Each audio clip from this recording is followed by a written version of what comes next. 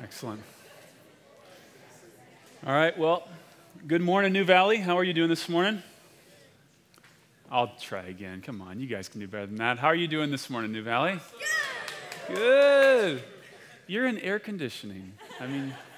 Let that settle in a little bit. Today is the fifth Sunday of the month, and so I want to take a moment to welcome our younger kids that are joining us for this service.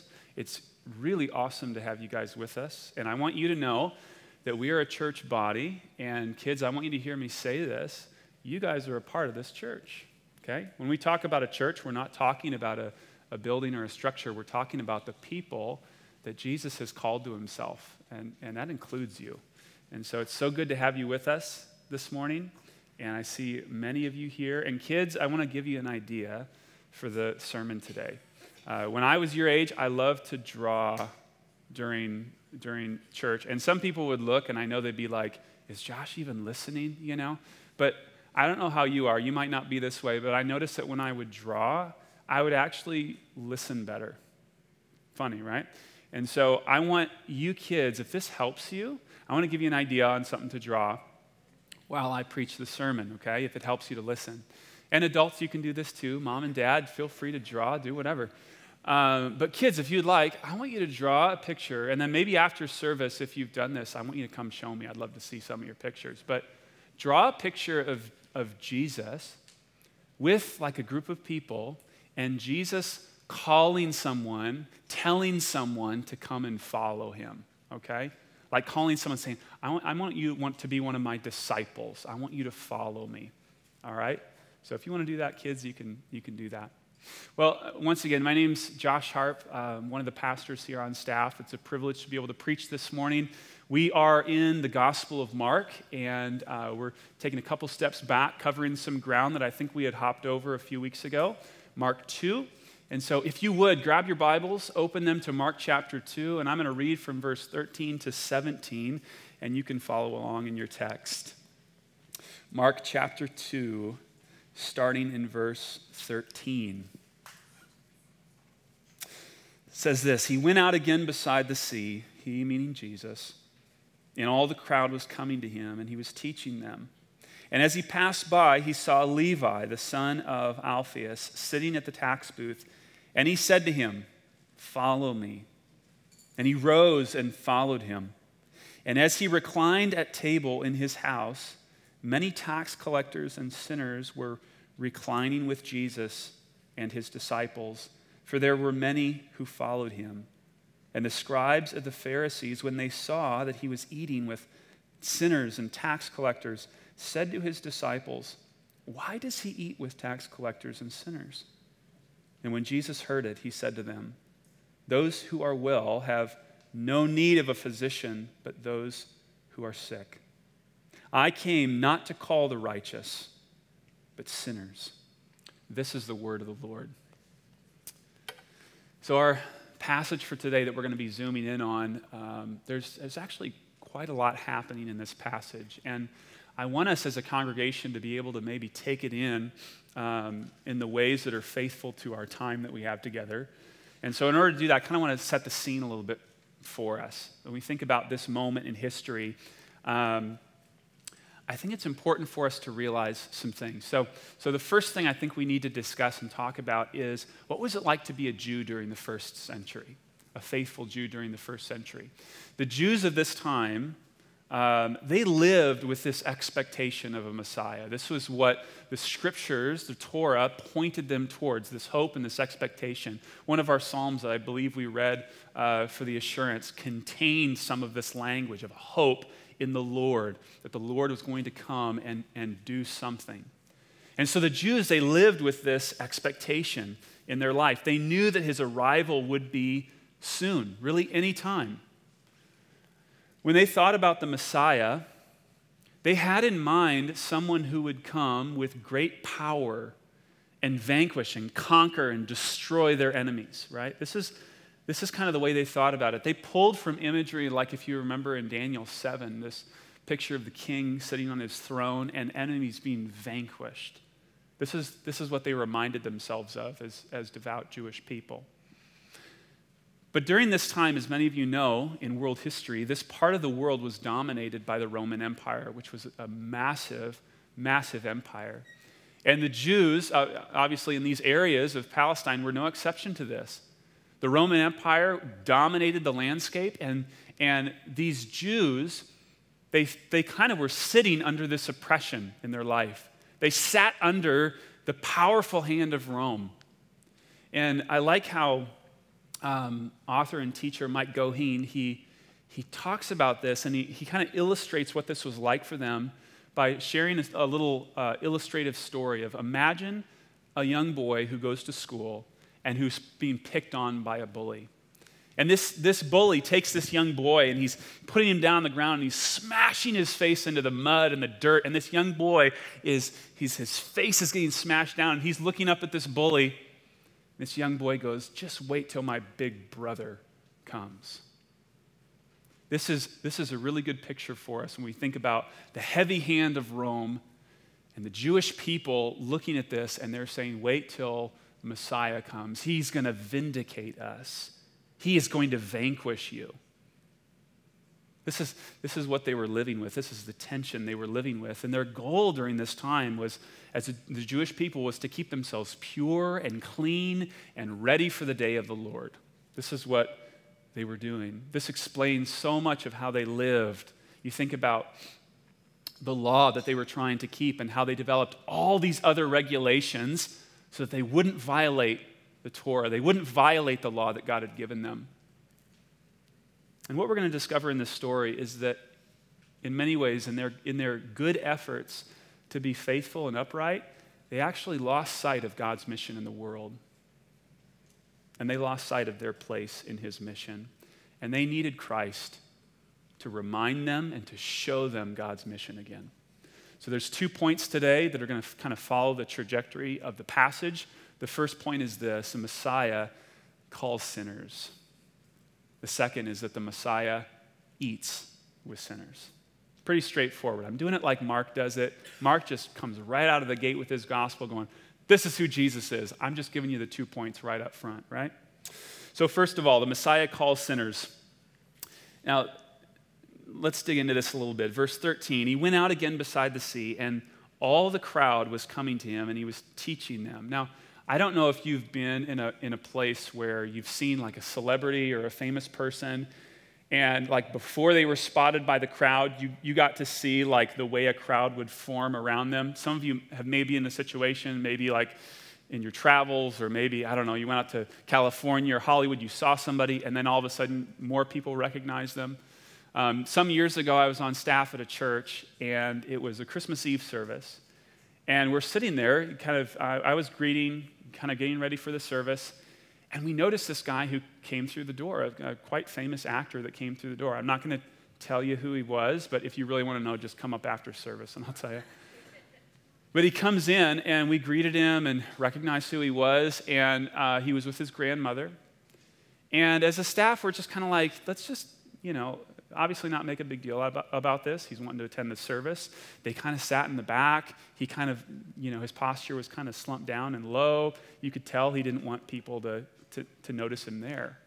Well, after the service, I was kind of paying attention, and I watched, and he got up with his grandmother, and they walked out into the lobby, and they were exiting, and as they were exiting, I saw one person from our congregation kind of go over to him and be like, hey, are you, and you could just tell the conversation. He was like, yeah, and he kind of enters into this, he engages with them real graciously. And then all of a sudden somebody else comes over, then a couple more people, and then people are just coming up because they're going, there's a crowd of people over there, what's going on, and they come over, and pretty soon this crowd had formed around this poor guy. And I imagine it's kind of like that for Jesus. You've got this Jewish guy who, my goodness, he comes in and he declares that he's able to forgive sins. And he heals a paralytic man.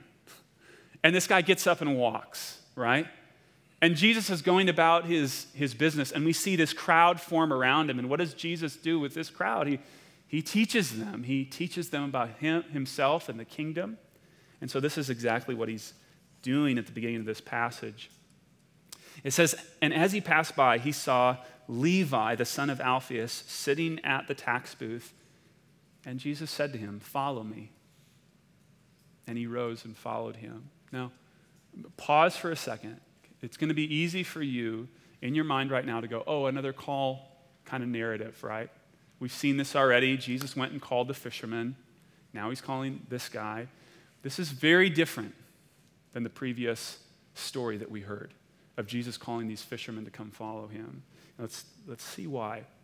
This person Jesus called in this story, this man named Levi, who many scholars believe is Matthew, this man is a tax collector. Now, some of you know all about what it meant to be a tax collector, but I'm just going to share again to remind us and to inform some of us what this meant in this day. This was not a good position for someone to be in the first century in Palestine, in this area. This was not a good thing for a Jewish person to enter into. The Roman system of collecting taxes, it depended almost entirely on greed. The people that were employed to do this tax collecting, the way they made money is they would collect the taxes that were required, plus they would collect anything else that they could get, and they would keep that for themselves. That was the way that they made money, was actually by taking from the livelihood of many of their fellow Jewish neighbors, friends, family even. And so this is what a tax collector was. Look at how William Lane kind of describes this profession. He says, when a Jew entered the customs service, toll collecting or tax collecting, he was regarded as an outcast from society. He was disqualified as a judge or a witness in a court session. He was excommunicated from the synagogue. And in the eyes of the community, his disgrace extended to even his family. If you're related to a tax collector, you're going to feel the stain of that on you. Even further, connection with these tax collectors was forbidden. Jews even, this is kind of wild, but Jews wouldn't receive money from these tax collectors. So if you were a poor Jew and you were begging for alms, if you saw a tax collector come and offer you money, out of the principle of you being a devout Jew, you would refuse that money because that was stolen money. That was money that was gained through robbery and thievery. Just imagine that. You wouldn't even receive alms from a tax collector. Levi would have been a very despised figure in that day. I was trying to think of kind of relating it to us, and I thought of a few examples that may help some of us connect with Levi. Levi is the teammate. He's the teammate who betrays your team by switching over to your rival team, and then he plays dirty every single time your two teams play together. And he even catches your eye when he does it, right? That's Levi. How about this? Levi's the coworker who leaves your small company for this large and oppressive competitor. And you can't prove this, but you know that he's trading your company's secrets so that this large company can get further and further ahead. Meanwhile, your company is getting pressed down, pressed down, pressed down. Levi's the childhood friend. Some of you may have had this happen. Levi is the childhood friend who calls you out of the blue and says, I've got this great investment opportunity for you, right? But then you come to find out that the whole thing was a scam and your money is gone. But even worse than that, you've had a friend betray you. This is Levi. Like a con man. Like a very pragmatic sort of, I do what I can to get ahead sort of a guy. In this day, he was a symbol of the unclean nature of the unclean Jews of that time. He was like a figurehead. A tax collector would have been a figurehead for that. He was a symbol of betrayal. He was a symbol of self-centered pragmatism. You would not have liked Levi, okay? You would not have liked Levi. You wouldn't have looked at him and thought, oh, I can trust him. I'm going to place my confidence in this guy. That would not have been the guy you would have done that with. He was a tax collector and was highly despised. Now, let's press into this even a little deeper. And I love Ben Witherington, he says this. He says, if Levi was a tax collector, which the text says he was, in Capernaum, in this area, then fish were indeed one of the commodities regularly taxed in the region. In that case, he was probably already well known and despised by Simon and Andrew, Jacob and John. So now let me paint this picture for you, okay? You are one of the first 4 disciples that Jesus has called. You're one of those fishermen that Jesus has looked at and said, follow me. And you're following this guy. And you don't have all the pieces of who Jesus is figured out. You're leaning into the conversation. You're really wanting to know, this guy's intriguing. Like, look at the things that he says. Look at the things that he does. And on this particular day, you're walking with him. And there's this crowd that's pressing in around you as you're walking. And you walk by this tax booth. And you, a Jew of the first century, you have all the kind of the constructs of what I just said in your mind. You see this tax booth, and you look at this tax booth, and you look inside, you notice this man, the scum of the earth, in your thinking.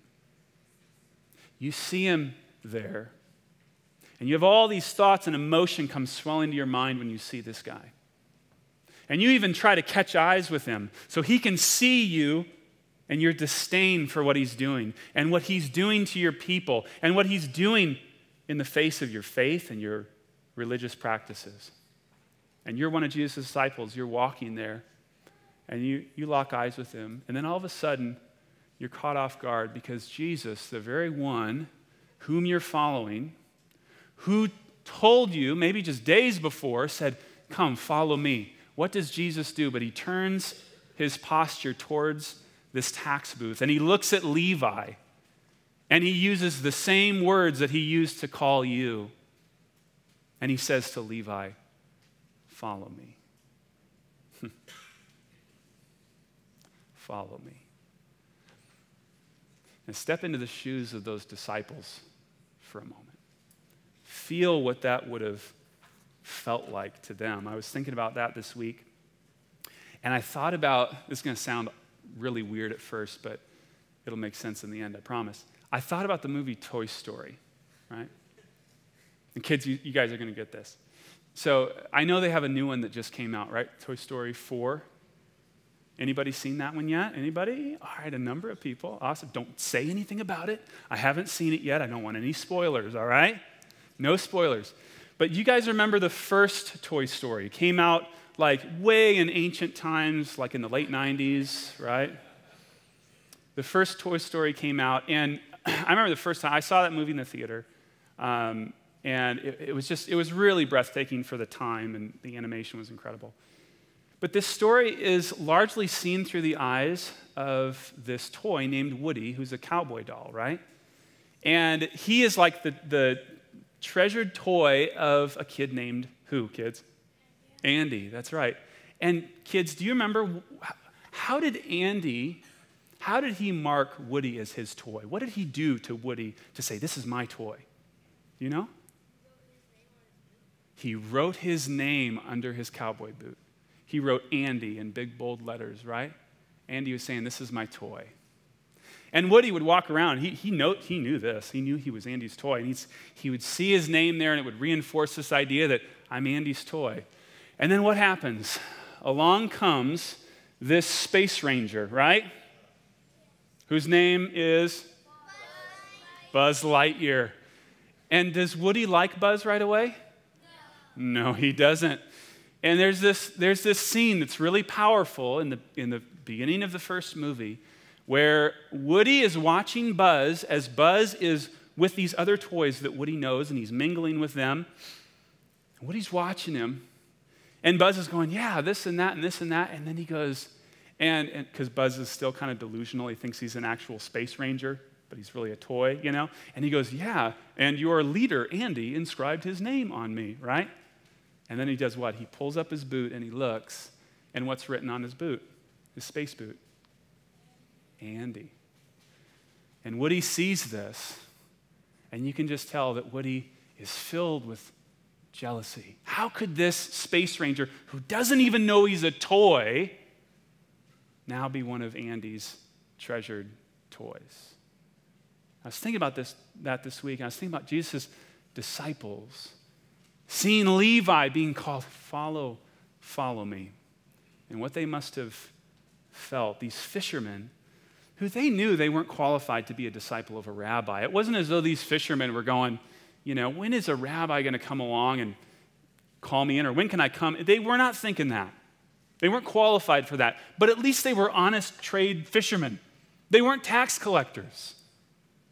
And now Jesus comes and he calls Levi to himself, and he shows them that the Messiah calls sinners to himself, and they discover in a sobering way that they are far more like Levi than they realized. And you and I today are the same, far more like Levi than we realize. We find comfort in knowing that Jesus calls sinners to himself, not based on any foreseen works, good works that we've done, right? But because of his grace, because of his sovereign will, he has called us. But what about when he calls despicable people to himself?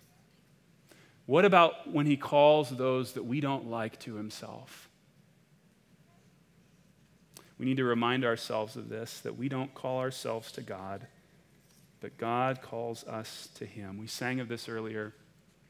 And of course, this song that just resonates so deeply with the call of the gospel, this amazing grace that's come to us, that Jesus calls sinners like you and me to himself. The Messiah calls sinners. So this is the first thing. Number two, though, is that the Messiah eats with sinners. So look at this. In verse 15, it says, as he reclined at table in his house, many tax collectors and sinners were reclining with Jesus and his disciples, for there were many who followed him. Now, when you see this phrase, reclined at table, it's important for you to know this is not kind of a trivial meal or a happenstance sort of a thing. This is not Jesus and his disciples and the crowd going like, it's dinner time. Let's stop by Chick-fil-A and grab something to eat. Like this is much more significant than that. Reclining at table was a part of something called table fellowship in this Greco-Roman society. And it was actually a kind of a nonverbal social communication piece. So if you reclined at table with somebody, that communicated deep friendship, it communicated intimacy, it communicated even a degree of unity, right? You were coming around this table, you were inviting someone in or being invited in, and you were coming into one of the most intimate settings of their life at the time. And so Jesus does this. Now, as you consider Jesus doing this and how people viewed tax collectors and sinners, devout Jews viewed them, consider that not only were tax collectors and sinners, not only were they morally corrupt, but they were ritually unclean. In the Jewish mind, they were unclean. And so how could the Messiah come into contact with the ritually unclean? This is exactly what they asked. They say, why does he eat with tax collectors and sinners? And even this very question, it causes us to see on the surface, they've forgotten the mission of God. They've forgotten the Messiah and his role in the world. They've even forgotten their place in God's mission. And they ask this question. Luke, a very familiar verse in Luke 19, if you remember, Luke records Jesus as saying, for the Son of Man came to seek and to save the lost. And these scribes and religious leaders, they failed in two ways. Number one, they failed to see themselves as lost. They didn't see themselves that way. They saw themselves as the righteous that would be vindicated. And number two, they failed to see Jesus as Savior. This explains why they constantly tried to hang Jesus up, trap him, trick him, and ultimately they killed him because this man claimed to be God, and yet he ate with tax collectors and sinners. This helps us understand why these scribes protested. Jesus was violating ritual purity by entering the house of and eating with Jews who were non-observant and were flagrant violators of the moral law. Now, I was thinking about just this reality that they live with this week. And many of you know our family is kind of preparing to move to Phoenix, which is where we've sensed that the Lord has called us to plant a church. And we're kind of in this process of moving and selling the house and all this sort of things. And those of you who have sold a house before know that when you're selling a house, there's usually people, hopefully people, that want to come by and look at it, right, to see if they want to buy it. So you show your house to people. You don't yourself. You can't be home, obviously. You leave, and then they come. But what do you do before you have a showing? You clean your house like mad, right? You find out, okay, they're going to be here at 4 o'clock. All right, kids, you do this, you do this, you do this, you do. And you work out a plan, and you clean your house, and you get it as spotless as you can. Now, we've done this like several times in the past month. Now, if you were to ask my kids, what does Dad turn into after we clean the house? They say, oh, Dad turns into a freak after we clean the house. Like, everything has to be like just right. Like, no fingerprints on anything. Like, don't touch the windows. Like no mud in the house. And they're like, yeah, Dad gets a little crazy after we clean the house. And it's true. I confess it to you. But we have 2 dogs who just don't understand the concept of keeping a house clean. They just don't get it. And they're 2 large dogs, and they'll run outside and get in the mud, and the sprinklers just went on, so the grass is nice and muddy, and they'll get in the mud, and we've just done the floor, and they'll come bounding inside, and their muddy paws will come all over the clean floor. They'll play with each other, and their feet will scratch the wall. That's something people love to see when they're looking at a home. These big scratches on the wall. It's just great. And so I'm sitting there, and this is me in those moments. I'm just like inside, I'm free, like, dogs, what's the matter with you, right? My position in freaking out, I have a goal, and that is to keep my house clean. And I look at those dogs and I say, you are working against my goal, right? Now, when you see these Jewish leaders, these devout Jewish leaders, to these devout Jews, Jesus eating with defiled sinners is like me watching one of our dogs track mud through our nicely cleaned house. But to a far greater level, obviously. But it's like that. I'm trying to keep my house clean, and now I have somebody who's come in that's messing the whole thing up. And to these devout Jewish leaders, they were waiting with expectancy for the Messiah. They were trying to keep literally the house of God, the people of God, clean and pure and righteous, so that when God came, they would be a people that he would look at and vindicate. And so these Jewish leaders, obviously, they look at what Jesus is doing, and they see great tension with what he's doing. And they ask, why does he eat with tax collectors and sinners? And how does Jesus respond to their question? How does he answer their frustration over what he's doing? He quotes a well-known proverb for both Gentiles as well as Jews. He says this, and before I read it, just keep in mind, Jesus, as he says this, because of their question and the context, he's putting himself in the place of God as physician. Numerous times in the Old Testament, there is this trajectory pointing forward of the great physician, the good healer, that will restore Israel. And Jesus says this. He says, those who are well have no need of a physician, but those who are sick. Those who are well have no need of a physician, but those who are sick, rhetorically, those who are sick do have a need for the physician. And we know, sitting here, Jesus, he's not simply talking about physical sickness. We understand that. He's talking about something much deeper. Now, in this room, I know there is physical sickness represented. There is relational strife. There is brokenness of all sorts and all kinds, that if we were to just survey ourselves, we'd have just a multitude of brokenness that we've experienced in our lives or even currently are experiencing. All of that brokenness, though, it stems from our rebellion against the Creator. It stems from us choosing our own way instead of following God and believing that his way will lead to flourishing. It stems from that. And so what Jesus is really pointing, directing their attention to, is he's talking about our rebellious hearts. He's talking about those who betrayed the King. Now, Think about Levi and the role of a tax collector, robbing from the people. Jesus is talking about the ones who robbed humanity through our rebellion and sin and wickedness. He's talking about all of us. And he says, I came not to call the righteous, but sinners. I came not to call the righteous, but sinners. And he expresses through his word and through his deed a powerful picture of the good news.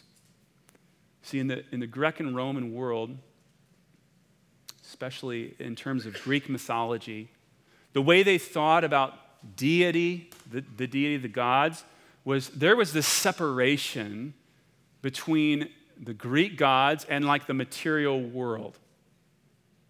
The idea that God would come and take on flesh was unthinkable to a Greek person based on their construct of what they thought the ultimate goal of humanity was, which was to leave the body, get out of the body, cast off the shell, and go up into some spiritual, ethereal existence.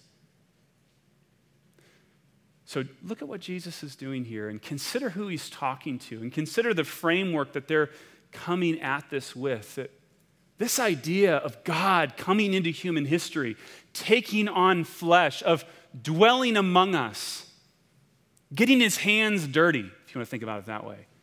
God's the gardener who comes down and he gets his hands dirty with us.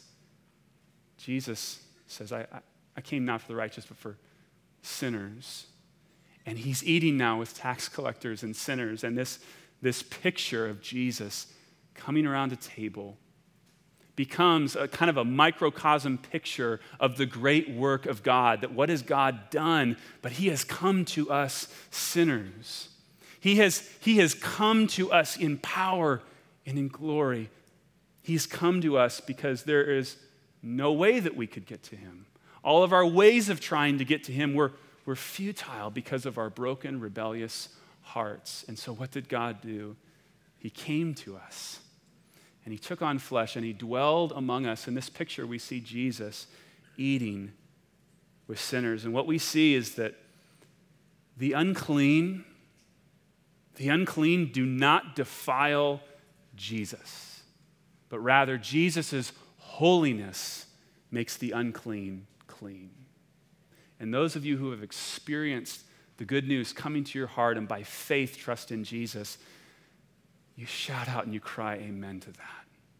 Jesus' presence makes the unclean clean. See, New Valley, this is the only hope that you and I have today. We can't clean ourselves up enough to enter God's presence. When we try to work that way, we discover a myriad of idolatries and self-righteousness, as we talked about in the confession. But the power of the gospel is not that we've discovered a way to get to God, but rather that God in his power and his sovereignty and his love has come to us, has rescued us. He's entered our present reality. He's placed himself in our midst. He's cleansed us. He's put himself in our place for our sin. And this cleansing, this washing and renewal of God, it happens through faith in Christ. It doesn't happen because of any work that you've done to earn it. It happens through you saying, Jesus has done it. My faith, my trust is in him. This means you do the very things that the scribes were unable to do. That you confess, we're sinners. And you still confess today that we're sinners. And you also profess Christ as Savior. And this is what we do. And this is, yet again, another reminder of Jesus' work in the world, God's kingdom has come in the role of the Messiah. I love how Mary Healy puts it. She says this: Jesus, in this moment, is recasting the people's whole understanding of the Messiah. His mission is not to vindicate those who keep the law and condemn the rest. Rather, it is to offer the healing of which all people are in need. Healing from the devastation of sin. Even sins of pride and judgmentalism are among the sicknesses he came to heal. This story helps us to see with greater clarity the mission of God in our world. And New Valley, this is a mission that you and I have been called into.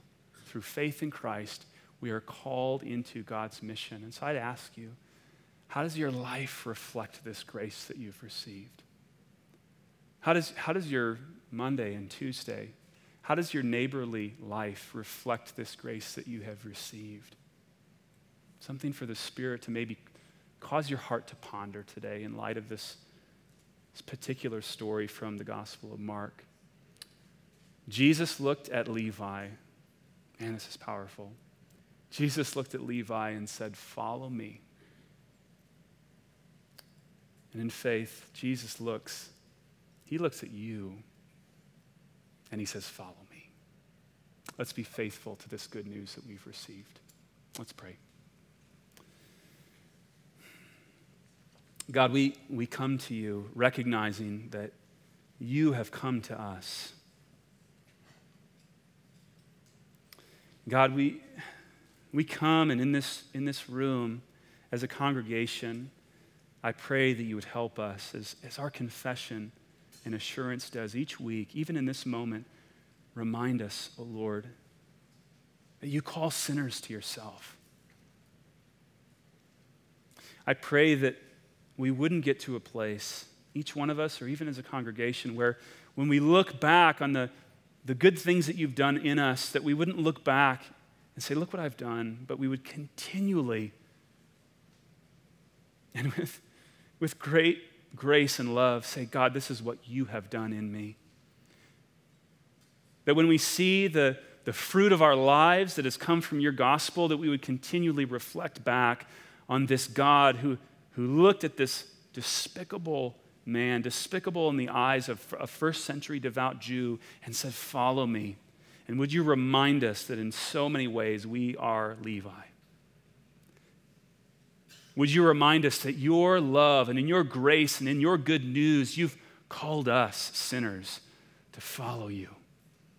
And God, as we do so, help us to be faithful to this good news. And I pray, oh God, that you would help us to live our lives in the anticipation of really the great banquet when you come and make all things new. We give you praise in Jesus' name. Amen.